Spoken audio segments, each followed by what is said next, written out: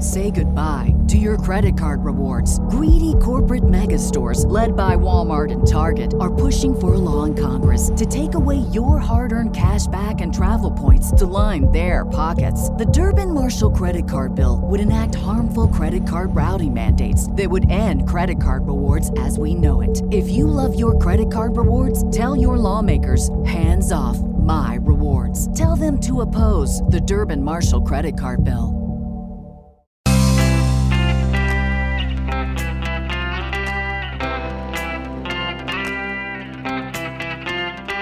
Changing your life one story at a time. This is the Chicken Soup for the Soul podcast with Editor-in-Chief Amy Newmark. Hey, it's Amy Newmark, and today I'm here to talk about the transformational power of saying yes to new things. We have a book about this coming out in August, but today I'm going to share a couple of stories from two of our past books. This first story had a huge impact on me. And what I love about it is that it involves a change you can make in your life just by deciding. It's that simple. This great idea comes from Erica Kahler and her story called The Summer of Yes. We published it in a book called Chicken Soup for the Soul, Time to Thrive. So here's what happened. Erica was in a writer's group and they were having trouble keeping their members because they weren't booking enough interesting speakers for their meetings. So Erica offered to help find a speaker for their next meeting, and then she got annoyed because no one else would even try to help her. So she did it herself. She cold called someone interesting, and that person said yes. And Erica thought, wow, that was so easy. Why couldn't anyone else do that? And then she had her epiphany. It wasn't that no one else could do it. It was that no one else did. And that caused another epiphany for Erica. How many opportunities had she lost out on because she didn't even try? So then she did something really cool. She decided that for the whole summer, she would say yes to anything that came up. She said yes to a 5K race for charity. She said yes to an outdoor concert. She said yes to going to a science fiction convention. Everything got a yes. Erica discovered that she was doing and enjoying things that she never thought were even possible for her. Yes became her mantra. Any invitation she got, she would respond, of course, it's the summer of yes. And she started looking for new things to do that she had never done before. She entered a costume contest. She rode her bicycle to work instead of driving. She tried new recipes. She says it was like her real life had finally begun. Her friends started getting into it too, trying new things themselves. And then Erica started saying yes to even bigger things, not just one-time events. She took on the presidency of her writers group. She finished her college degree. She submitted stories to publishers. She even applied for a new job. Her summer of yes focused her on the things she really wanted from life. By the end of that year, Erica had a new job. She was a published author. She had that college degree. She says that simple resolution to say yes changed her life.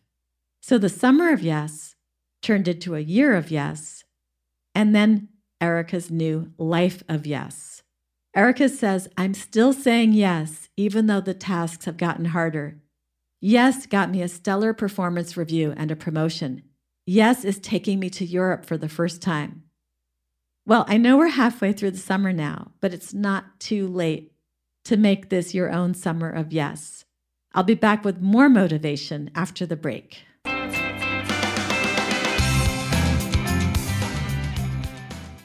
Erica changed her life by being open to new things, and this is a perspective that I love because I think it's so important for us to not get stuck in a rut. I know that my husband and I are always trying to push ourselves to do new things, so that we won't start acting old and boring. So we do things that require us to learn new skills or go new places or do things that are slightly scary. I started acting like this around the time I turned 50, and shortly after that, I read a great story on this theme that Susan Tornga wrote for Chicken Soup for the Soul, Inspiration for the Young at Heart. When Susan was turning 60, she decided that she would try 60 new things in 1 year, and she would keep a diary listing all her experiences. So she traveled a lot, so many of the entries in her diary involved trying new things in exotic locations. She climbed the Sydney Harbor Bridge, licked an ant in the rainforest, and drove a car on the left side of the road in Australia. She ate pierogies in Gdansk, Poland. She toured the Hermitage Museum in St. Petersburg, Russia. She climbed a steep trail to the top of Diamond Head on the island of Oahu in Hawaii. Closer to home, she water skied on Lake Powell. She took a Mexican cooking class. She figured out the gas grill when her husband wasn't home, and she cranked out homemade pasta for the first time. She worked at the polls on election day. She started a blog. She went to the horse races. When she neared her 61st birthday, she had 54 items done on her list, but she needed a few more to get to 60. So she signed up for docent training at a local museum. She learned how to sponge paint a bathroom.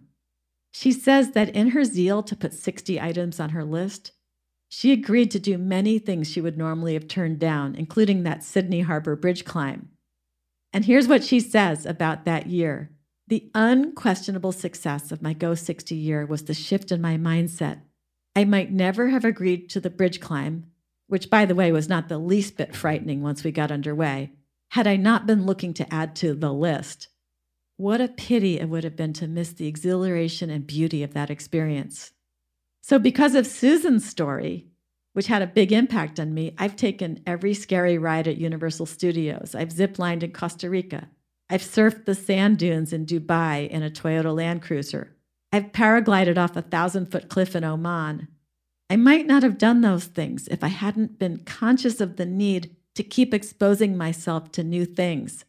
I've tried new kinds of clothing, new drinks, new foods.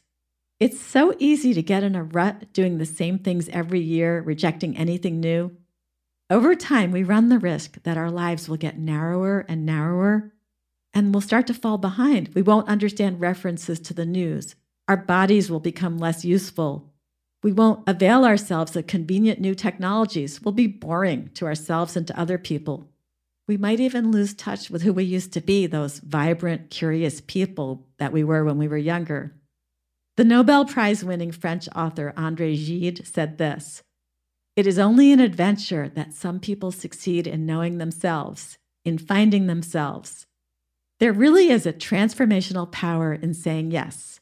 In fact, if you make an overall policy decision, I will say yes to everything except things that are dangerous or stupid, it's almost easier because you won't even have to think about it.